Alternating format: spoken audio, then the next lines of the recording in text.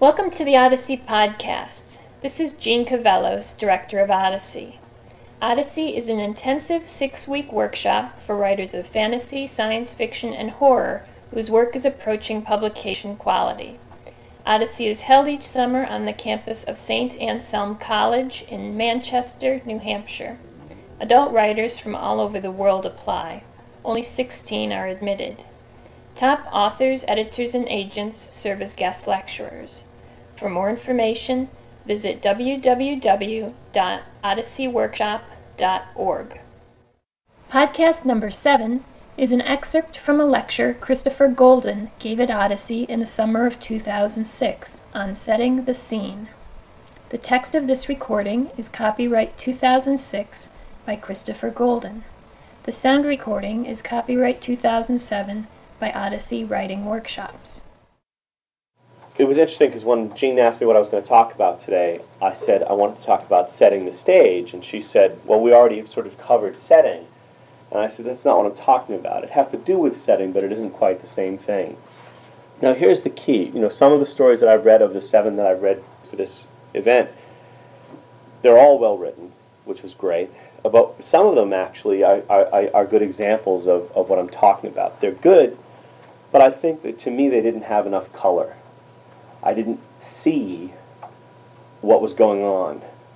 And as a reader, that's one of the things that I look for the most. I want to be able to see it. I want to be able to visualize it. So many of the people who read are lured by TV and movies and video games and all of this kind of stuff, and you're combating with that for their attention. People have an expectation of a more visceral visual experience than they might once have had. Okay, so what am I talking about? The first thing I'm talking about is atmosphere and texture. So location is the first thing under atmosphere and texture. And I'm not talking about it from a setting perspective. I'm talking about it from the perspective of atmosphere and texture in your location, what you feel. So the first thing is visualizing and providing a smattering of details with urban and rural touchstones. If you're in an urban environment, do we have gratings with steam coming up? Do we have an open manhole cover with men at work? Do we have a subway station? Do we have buildings with old cornices or that are all steel and glass? This has nothing to do with what city you're in. It has to do with what you see and feel. If you're in a specific region, are there typical elements of that region? If you're in, sort of old New England, is there, a white steeple church in the town? Maybe you're not in downtown, but maybe you can see it over the tops of the trees. And again, I'm not talking about belaboring the point. I'm not talking about going on exhaustively for paragraphs and paragraphs to set this up.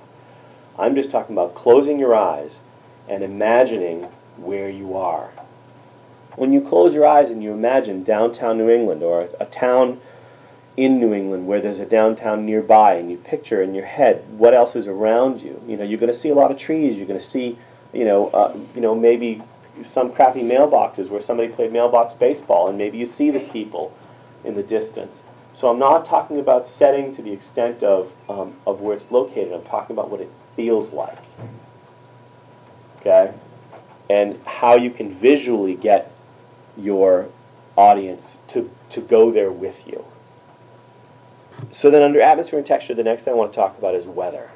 I know a lot of writers will tell you don't start with the weather, like it's some big bugaboo that you should never do.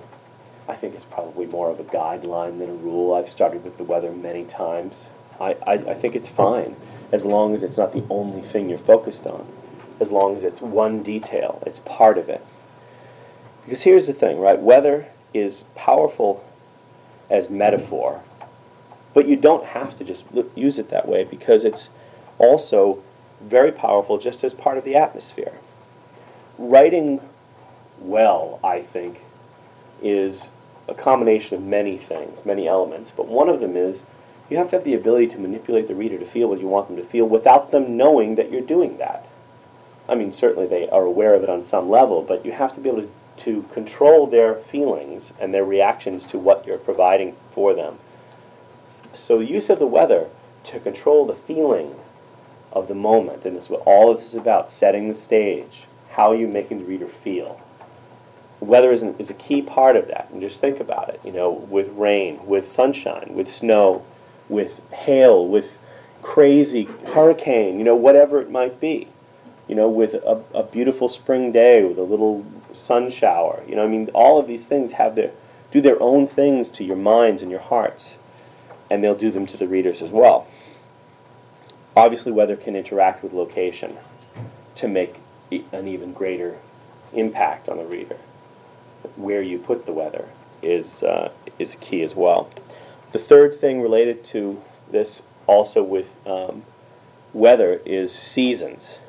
Obviously, there are touchstones for every season that aren't necessarily weather-based. But I feel you shouldn't choose these things randomly. You shouldn't just randomly say, you shouldn't get to a point where your editor says, what time of year does this take place? When is this? Think about it. What serves you and the story the best? Does it make sense? Are you trying to communicate something that would best take place in winter? I think that all of those things deserve at least a little bit of thought in advance. When I'm talking about this, I also want to say that I'm talking about every scene. Now, obviously, once you've set up certain things, you don't need to do them again. But at the same time, each scene should have its own life. Each scene should have its own texture and feeling, especially if you're switching characters, swapping POVs, moving locations. And as you get further into the book or further into the story, you want to do less of it so you can be faster, so you're not bogging down the speed. But I do think that it's important. So the fourth thing, again, it seems like a no-brainer, but time of day. If you're doing a scene, what time of day is it? Is it dawn? Is it, if you're in an urban environment, is it lunchtime? Are there crowds on the street running someplace? It's that sort of busy environment. Is it dusk? Is it after dark? And again, these things might seem unimportant, and they probably are. But if you choose them, instead of just kind of shrugging your shoulders and letting it happen, whatever comes to your mind at the moment, you can actually use them as tools, as ways, again, we spend so much time telling the reader things instead of showing. And that the number one rule, of course, is show, don't tell. And this is one great way to show what you want them to feel without actually telling them. Under atmosphere and texture, the next thing is mood. I mean that in several ways. First, what's going on in your character's life at the time you start this story? The story that you're writing about your character isn't the only thing happening to them in their lives. Your characters don't exist in a vacuum. What kind of mood are they in? You don't have to talk about everything else going on in their lives, but who is this character? Their mood is going to affect the atmosphere and the texture of the scene. And it doesn't have to be in big ways, and I should say this, maybe it won't. Maybe they're just a generally content person, and it's not going to affect the scene, but at least give it a few seconds thought. And that might create story possibilities for you. Did she just have a fight with her boyfriend? Did she, anything like that. So there's that mood of the character, not just the main character, but also characters that interact with that character. What kind of characters are you dealing with? Did the best friend in the story just lose his job, so he's pissed off, but he's usually a really nice guy? This is stuff that comes into play. And then this is also something that is possible, but is not going to come into play too much, depending on what kind of story that you're writing. But what's the mood in the world? Did September 11th just happen? Was there a big fire in the little New England town that where 8 people died and the town is feeling sort of morose? Is it the 4th of July and everyone is happy? The mood of the atmosphere that the character is moving through. All of these things actually will affect, these are choices. And again, I'm not saying you have to go through a checklist and do every single one of these things. These are just tools that you can use when you're thinking about what kind of feeling you want to communicate to the reader. This is an obvious one, and it's more closely related to setting. Historical eras, different eras of the world. If you look at everything I've said previously, it applies in different ways to different eras. So And actually, I would say that if you are writing in a historical time period, that the other points about atmosphere and texture are more important than they are if you're writing in present day. Or if you're writing in a fantasy world, it's more important. The other two quick things to add to atmosphere and texture are populace, so the presence or absence of other people. Again, if you're on a city street, is it jammed, or is there no one there, as if there's been some kind of an apocalypse? These are choices you're going to make almost automatically, but they are things that have an effect. Do you want your character to be alone? Do you want your character to be alone in a crowd? Do you want your character to be interacting and bumping with people like the bishop in the old, the old skits on TV? Also, animals, pets, affect the atmosphere of a story. Does your character have a dog? Does your character have a cat? An emu? I don't know. So, as silly as that sounds, this stuff affects. Then the last thing under this is the thing that Stephen King is always been the master of, which is pop culture touchstones. It is so easy to overdo this, and also it dates you. So those are pitfalls of using popular culture in your stories. At the same time, I think that there's a way in which, used judiciously, it helps bring the reader into the world of the character. They don't have to drink the same kind of soda that you do, the reader, I mean, but it would be helpful to have at least a sense that they live in the same world, unless, of course, it's a fantasy world. But even then, I want to know what their culture is. So there's that. There's all of that. But again, remember what we're talking about here is not setting so much as its effect, sensory input, which is the next topic. So we talked about atmosphere and texture, the world around you, the people, the buildings, the seasons, the time of day, all of that stuff, the weather. Sensory input is directly related, obviously, but it's a little different because it's more specific for me. The first thing, obviously, is sight. And by that, I'm not talking about everything that you see. You don't need it all. You have to do what Clay just did, which is choose a couple of things. And this goes for all of these categories. I'm not saying that you need to paint the whole picture. Painting the whole picture is a bad idea. But you need to help the reader to paint their picture. Okay? So, with sight, it includes all the stuff we talked about, or most of it, when it's observed by the character. If the character notices the cornices in the buildings and the picket fences and things like that, whatever the character notices are included in sight, right? But also, colors, patterns, observations. Is there vivid color? Is there a lack of vivid color? Is everything sort of washed out from the perspective of the, of the reader, or of the character? So you don't need it all, but you need something, I think, to anchor the character. Make the reader feel like they're walking with the character. Also, all of this stuff, oddly enough, helps the reader identify with your character. So you can, if you have a little bit of this stuff in there, you may not change the way your character behaves at all, but it's going to change the way the reader sees the character, like petting the dog. This is a more complicated version of the same thing, So there's that. Obviously, after sight comes sound, and under sound, obviously music. What kind of music? Distant music. All of that. Is it some, booming noise coming from a passing car? Barking dogs? If you're near the ocean, the sound of the surf or buoys. Are there children playing? Are there people laughing? Is there a couple in the house next to you shouting at each other? It doesn't have to be a plot point. It's part of your landscape.